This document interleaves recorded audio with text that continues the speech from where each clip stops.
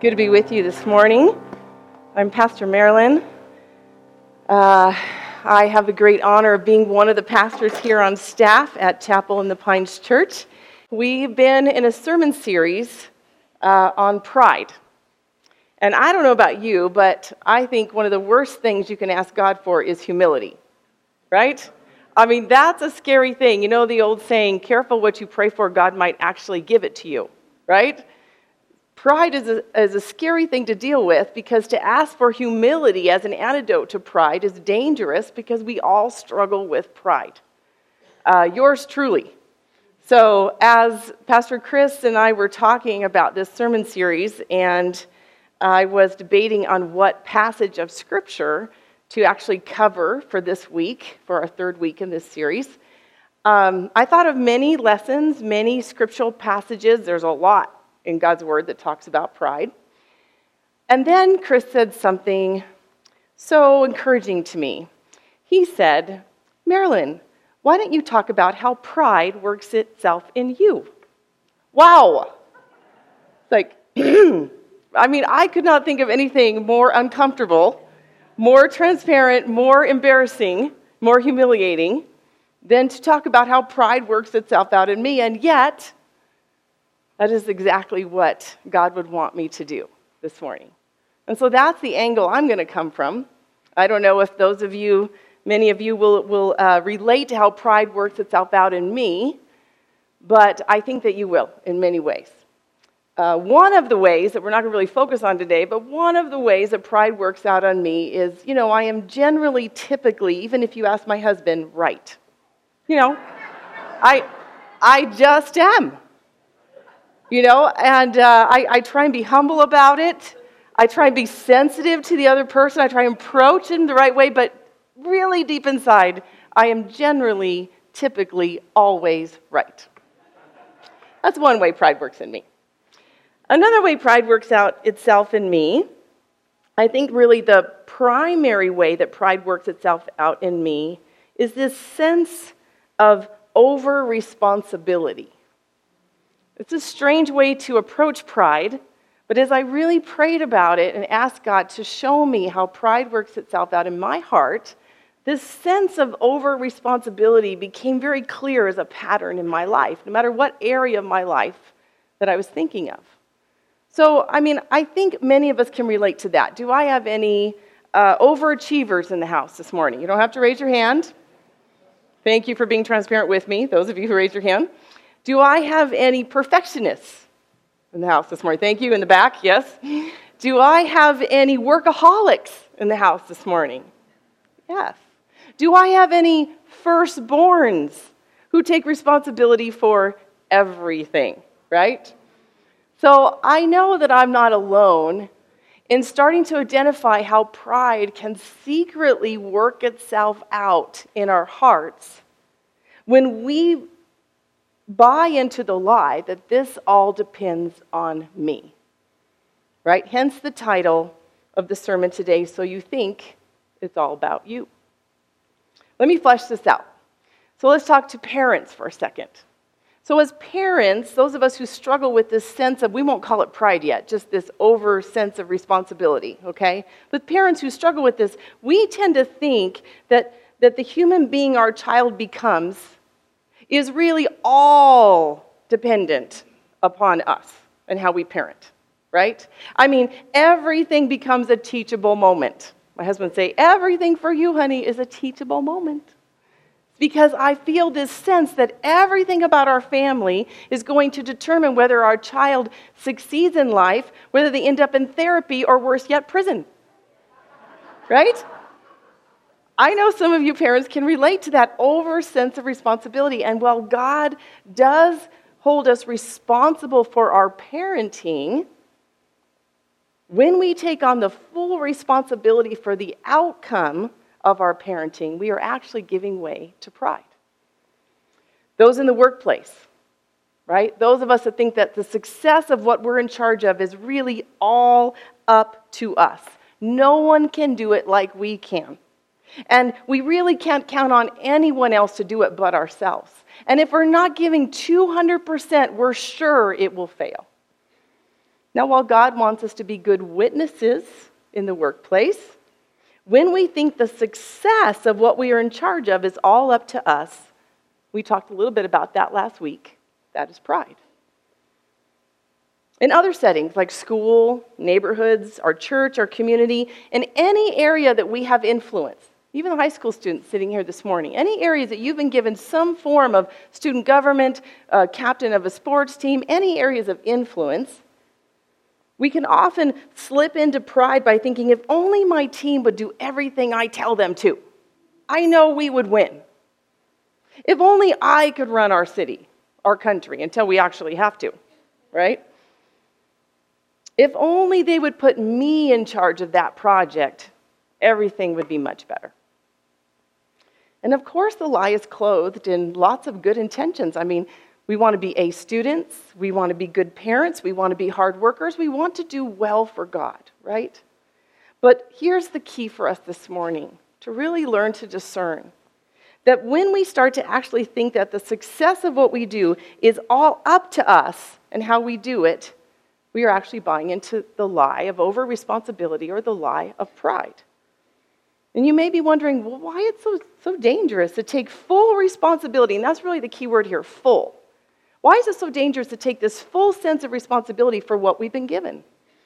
Well, the dangerous thing is that we are actually setting ourselves up to bear more weight than we were created to bear, you see, which really leads us into what I call our key spiritual truth this morning. And the key spiritual truth is kind of the glasses we want to have on for the rest of the sermon this morning, the big idea for us this morning, God's heart for us this morning. And that is this, that pride bears a burden too heavy to carry. It's not that God is shaming us in this over sense of responsibility. He's actually trying to free us. He tells us that his yoke is easy and light.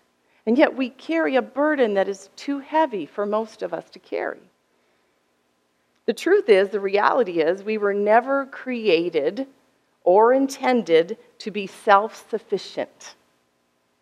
I know, I love the idea of being self-sufficient. It makes me feel like I have arrived. It makes me feel like I have it all together. But actually, we were not created or intended to be self-sufficient. We were actually made to be, one, dependent on God, and two, interdependent with one another. God defines success very differently than we do in our human nature. Look with me on John 15:5. Jesus said, I am the vine, and you are the branches. The one who remains in me and I in him will bear much fruit, for apart from me you can do nothing. So the image that Jesus is referring to is actually a grapevine. Some of us, as in our American ways, we like to think of almost like we forget that he said a vine and we think of a tree because we hear branches, especially where we live. That's like the first image we think of. But what Jesus, the metaphor is using is more of a grapevine or branch. And the truth is that every branch must be connected to the vine in order to succeed, in order to bear fruit. And not only that, here's another truth that we often forget. Some of us know this verse very well. We understand we're to abide and depend on God. We get that part. But every branch is intertwined with each other. And every branch gives life to each branch in different ways. And so there's this interdependency that Jesus is also talking about here. We often miss that part in our American individualism, right? But as we get into our biblical text this morning, we have to understand that Israel understood this sense of community, that we don't bear this individual responsibility for things. Israel understood that we are branches on a vine, and that we bear this community consequence, physical, emotional, spiritual, that we are interdependent of one another and dependent on God. It's a very different way of approaching this sense of responsibility when God puts us in charge of something or gives us areas of influence. God has designed us to be like little children, right? What's the first lesson we learn in kindergarten? To play well with others. So to be a functioning human being, the first thing we have to understand is we have to get along with others well. It's this interdependency, not self-sufficiency. dependent and interdependent. This is really the image of the church that Jesus is talking about. Ephesians 4:16. For him, the whole body, joined and held together by every supporting ligament. Wait, let me just stop there. Every supporting ligament. Not just the pastor and the leadership team, or not just the elders, but every supporting ligament holds together the whole body. Every supporting ligament is actually responsible to one another for the health and the condition of the church. Paul says it grows and builds itself up in love as each part does its work. I think of my recent injury. Many of you know I injured my back like the day before the move. Very timely, don't you think? So for a long time, I really didn't know what had happened. I finally got the diagnosis that I had injured and actually partly severed my SI joint. It's a big Latin word I can't pronounce.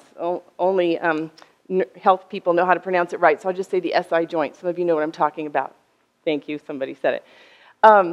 But it's basically the hub in the lowest part of your back, that where every ligament and tendon and muscle for your body's activity is connected. Is really one of the worst places to hurt yourself. But you know why? Because it's all interconnected. So this one little tiny little tear, this one little tiny little sever has caused my whole entire body to be in pain, to be fatigued, to swell, to not be able to function as it normally does. That's really what Paul is saying, that every ligament is connected in the church. Every person is responsible for the well-being of the church. We are one. We are not a bunch of self-sufficient people. So therefore, taking this sense of responsibility for the church is really just foolish. We have to work together, being dependent on God, interdependent on one another. So perhaps in this working together, perhaps we need to shift our focus in the area of responsibility from success and results, which I confess, oftentimes I think in that mind frame because I'm American from the West, and I think, how do we make this successful? Perhaps my paradigm has to shift to, how do I become more dependent on God, and how do I work better with others? See, maybe that is what we're actually responsible for before the Lord. And I would say that's a total paradigm shift for those of us who think in cause and effect ways. We like to think if we do this, we get success. We do that, it's going to fail. And yet, the Bible's very clear, and we're going to see today, that the results are up to the Lord. And that actually what we're responsible for is our level of dependency on God and our ability to be interdependent with one another. It's very different from this message of being self-sufficient and being successful and getting the results that we want or others think we should have. So, one of your first fill-ins, perhaps now we can start to identify pride as a form of this over sense of responsibility by filling in the blank. Right? Fill in the blank there. When you think you are fully responsible for the well-being of. See, you fill that in. The well-being of, that's what pride is, the well-being of our family. When we think we're fully responsible for the well-being of our family, instead of being more dependent on God for that, more interdependent with one another for that. When we think we're fully responsible for our kids' choices, our loved ones' health and safety, our finances, our teams at work, even our own health. I haven't done it recently because I've just been eating bad every day, but typically, I'm a healthier eater, and typically in the past, one of my practices, my spiritual disciplines, has been that on Sunday, I just eat whatever I want and I don't exercise. It's not just to give my body a rest. I'm sure there's some physiological explanation for that. It's not because of that. It's because I need a day to remind myself that even though I'm disciplined all week long, which I haven't been lately, but even though typically I am, my health is not up to me. I am really not fully responsible for my health. Now, at the same time, God says this is the temple of the Holy Spirit. I'm to take care of it, but the full responsibility does not bear on me. I need to depend on the Lord for my health. right? I need to be more dependent instead of self-sufficient. So, while God calls us to be good stewards, when we take on the full weight of those things, right? When God calls us to be good stewards with the areas of influence, when we take on that full weight, we often can take on more than we can not only carry, as we've seen, but we take on more than we can control. That's another reason why God does not hold us accountable to be fully responsible for the results or the outcome of things. Look with me on Romans 12:18. If it is possible, as far as it depends on you, live at peace with everyone. Even God does not hold us fully responsible for the outcome or the success of things. There's a level, but when we take on that full sense of self-sufficiency and that full sense of, I'm going to make this happen, success depends on me, it's actually a form of pride. Because there are many factors that we cannot understand or control. See? Too many factors are out of our control. And while we don't always understand that and we don't like to admit that, God knows that. See? And so our scriptural text this morning is going to be a great example for us. And the person we're going to look at is actually Rehoboam. How many are familiar with Rehoboam's story a little bit in the Old Testament? So Rehoboam's story comes in a couple different places in the Bible. 1 Kings 12 and 14, 2 Chronicles 10 through 12. You can find it different places, which is, usually I like to just read straight out of the Bible, but at sake of time, the story's long and it's scattered, so we're just going to look at it in pieces and highlight it on the board here for us. But you can certainly look at that, and the references are on your notes later this week. So who is Rehoboam? Rehoboam was an Israelite king in the mid-10th century BC. Rehoboam was 41 years old when he took reign. He took reign when Solomon died because he's Solomon's son. Now, the Bible depicts Rehoboam as a vain and foolish man. Let me give you the backstory. So Jeroboam is Solomon, his father's, one of Solomon's right-hand men. And Jeroboam and Solomon get in this scuttle when Solomon's still alive and reigning on the throne, and Jeroboam flees to Egypt and is out of the picture for a while. But when Solomon dies, Jeroboam returns to Israel because Rehoboam is going to be established as the new king. And Jeroboam wants to give him a little piece of wisdom. And he says to Rehoboam, he says, you know, your father, for the sake of his beautiful palace, actually was a little bit hard on the people. He kind of, I would say, even overtaxed them. He worked them too hard, too.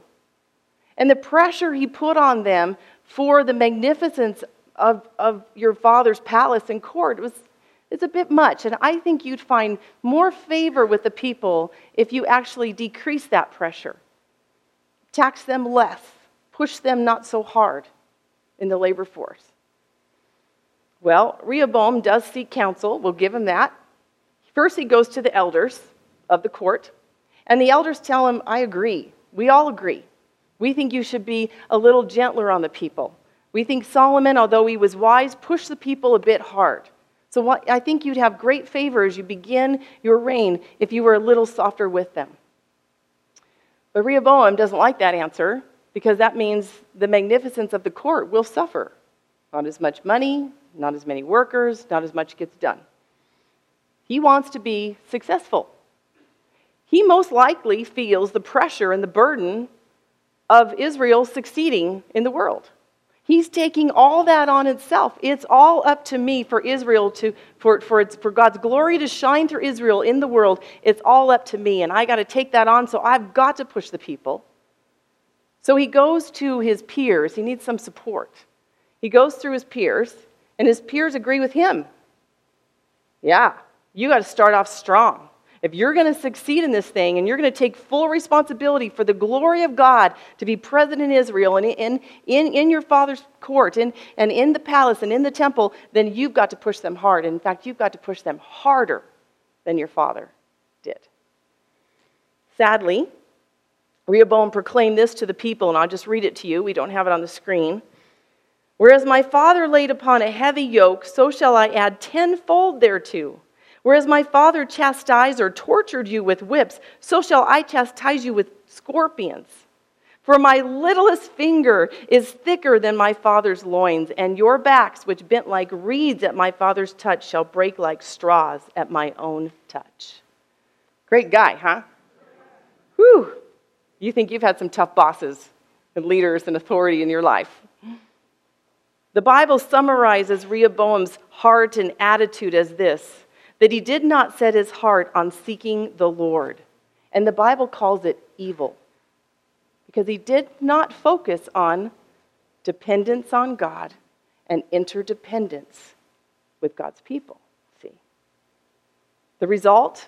Jeroboam and the people rebelled. You think? Yeah. I don't think I'd want to follow or support or serve a leader like that.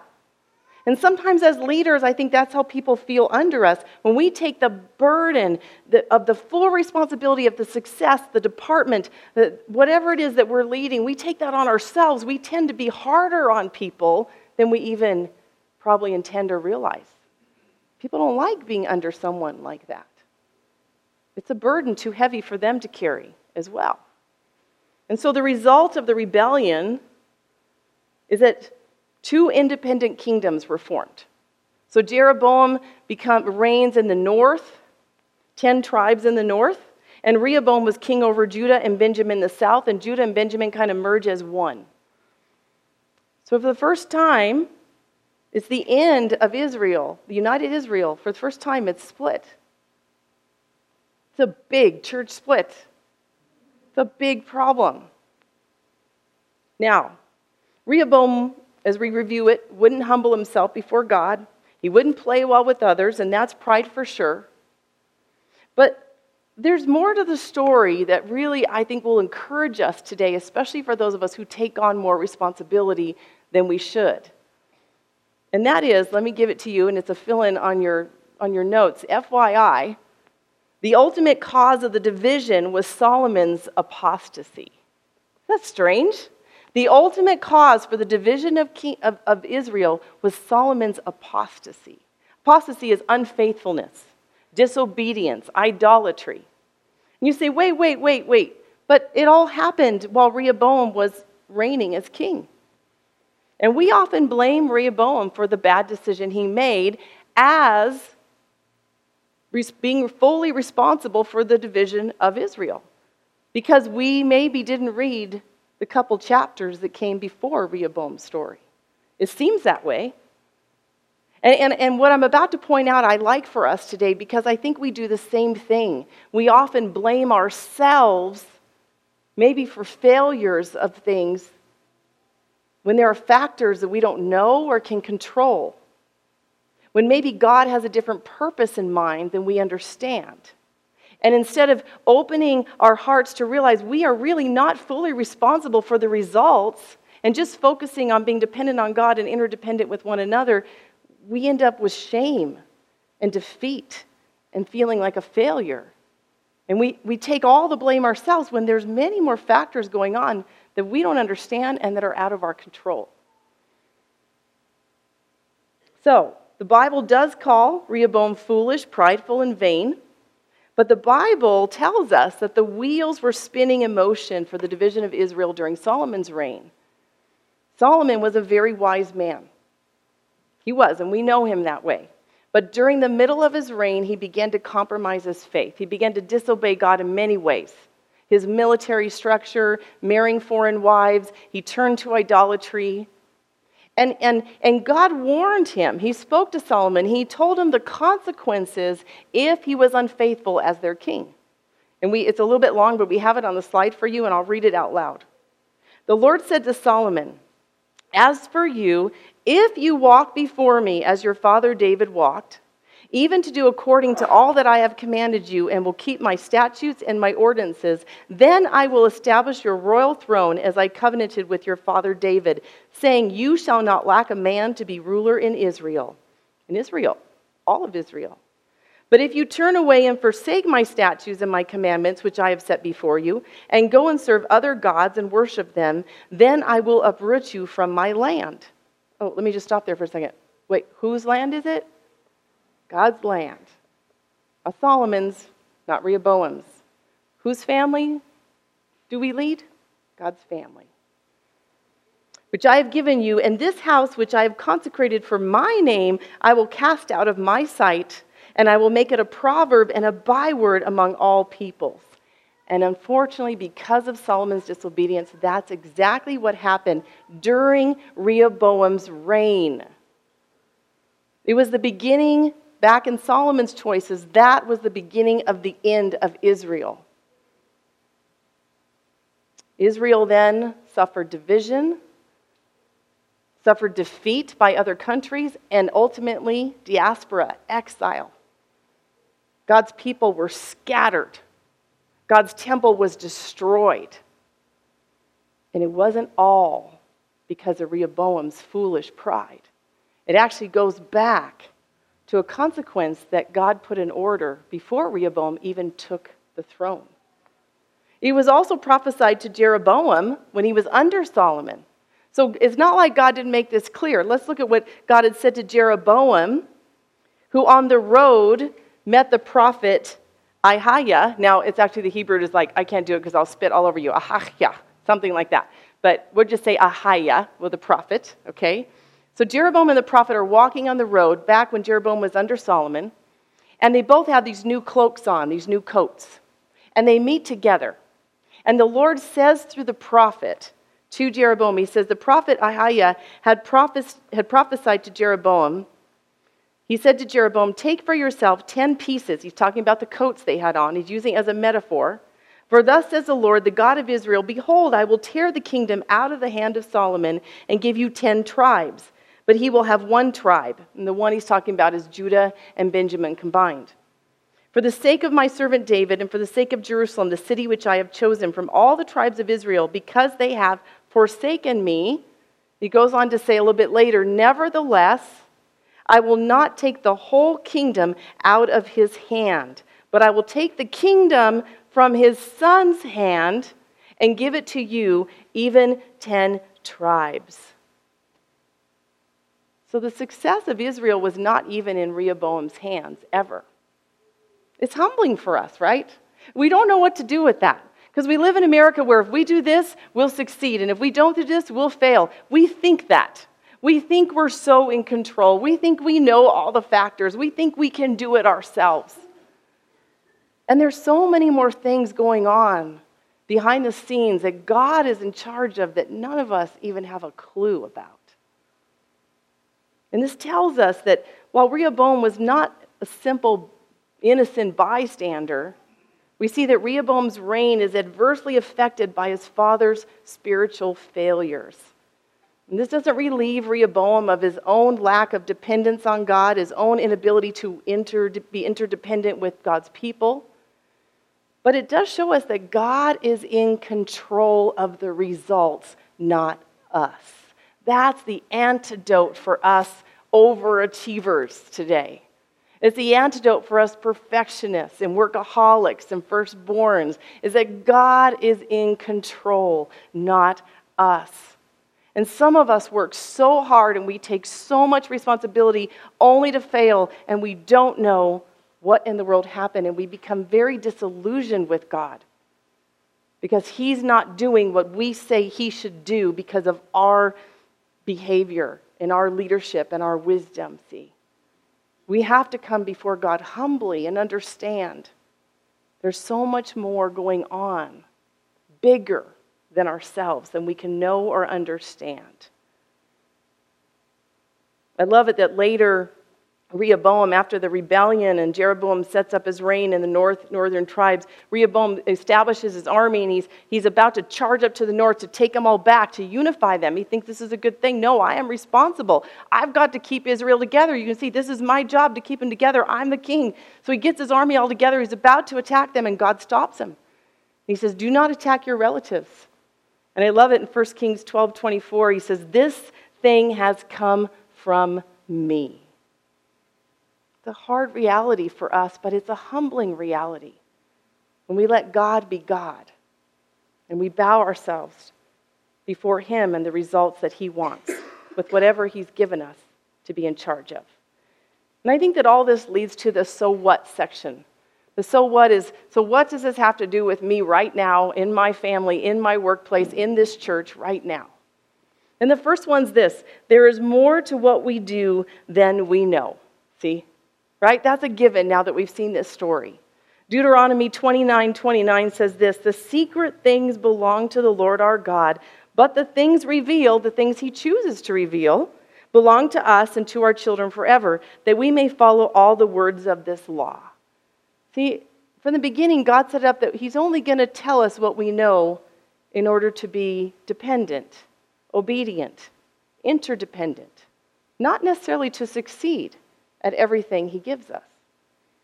There's so much more going on that we don't know, but God knows. And this is why the Christian life is not a guarantee for success.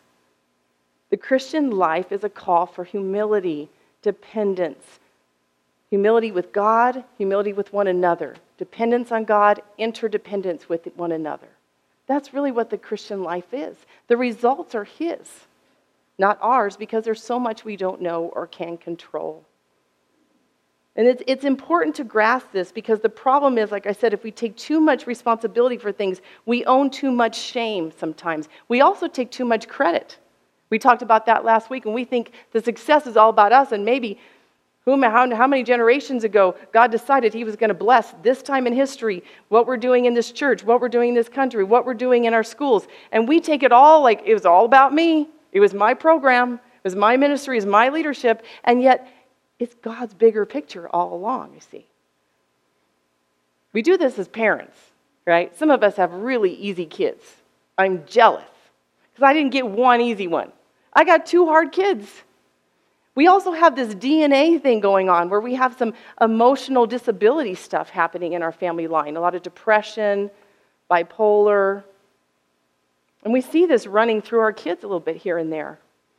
And it's made it very difficult to compare ourselves to standards to other parents who maybe weren't given that same DNA, not to mention the spiritual strongholds in our family line because we're first-generational Christians. And the spiritual barriers we're trying to break compared to a family who has 5 and 6 and 7 generations of Christians. That's very different. And yet as parents, you might take all the credit. Our whole family line are Christians because we do it right. And maybe over here, some of us are like, man, I tried, but I just failed. I don't even know what I did wrong because I did everything they did. And I'm paralyzed by that kind of shame and that kind of sense of failure, right? And really, it all distracts us from what we are responsible for, see? If I'm so paralyzed by shame or pride and puffed up by pride, then I'm certainly not going to be thinking about how dependent I am on God as a mother, how interdependent I am in the family. Or am I just trying to succeed because it's all up to me to do it? See? It's all about repentance, not success or failure, which leads to the second so what, and that is this, that there is no such thing as failure in God's kingdom. My friends, that's the good news. If this is all true, and I believe it is, there's no such thing as failure in the kingdom of God. Only a lack of dependence and a lack of interdependence with one another. Not failure, see? Only a lack of trust, submission, obedience, and we can always grow in those things. But if the results are God's, there's no such thing as failure for us, no matter God blesses what we're in charge of or not. There's a much bigger plan going on. Doesn't mean that we failed. It's a huge lesson for me. There's a life verse, and I'll share it with you. It's kind of a strange life verse, but it's Proverbs 21:31. The horse is prepared for the day of battle, but the victory belongs to the Lord. I know, it's a strange life verse, right? But I love this verse because this verse was life-changing for me. When I started realizing that I'm not the rider, I'm just the horse. That's all I am. Before I came up this morning, I prayed, I said, Lord, keep me in that place where I remember I'm just the horse, I'm just the horse, I'm just the horse. Because if I come up and think that I'm the rider, it's a lot of responsibility put on my shoulders, and I crumble under it. And I have a sense of failure at the end. Because I cannot reach your hearts and change your lives like God can. Because I'm just the horse. See? The success of the battle is not on my shoulders. I'm the dumb horse. If the battle loses, I look to the rider. That's your call, not mine. Right? It's just the horse. But I am responsible to know the rider, the master. I am responsible to spend time with him and to hear his voice and be trained by him and to know his touch. And then I'm responsible to be led by him any way he wants to go. There's nothing worse than an unruly horse, right? It's dangerous for everybody. It's a great verse to remind us that we need to all let Jesus move from the back of the car to the steering wheel, see? It's the same metaphor. Many of us have let Jesus in our lives. Some of us haven't done that yet, and we're still looking at it, and maybe you're ready to just let him in the back of the car, and that's kind of your gradual progression. But the goal is to put him in the steering wheel of your life. Make him the rider, not the horse, right? We get things flip-flop when we feel so overly responsible for things. God, I've got to succeed. I need your blessing. Can you imagine the horse saying that? I need you to work with me. It would be a disaster. It's important to understand this because if we take on all this sense of responsibility, if we forget we're just the horse, the sad part is we will get in God's way. Instead of depending on him, we will get in his way. And instead of being interdependent with one another, we will trample on others. See?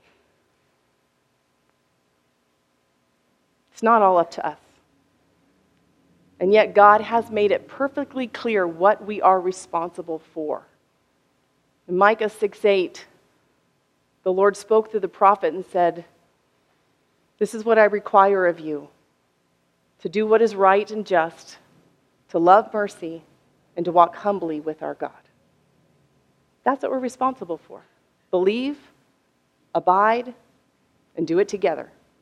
Anything more or less is pride. And pride carries a burden too heavy to carry. Amen?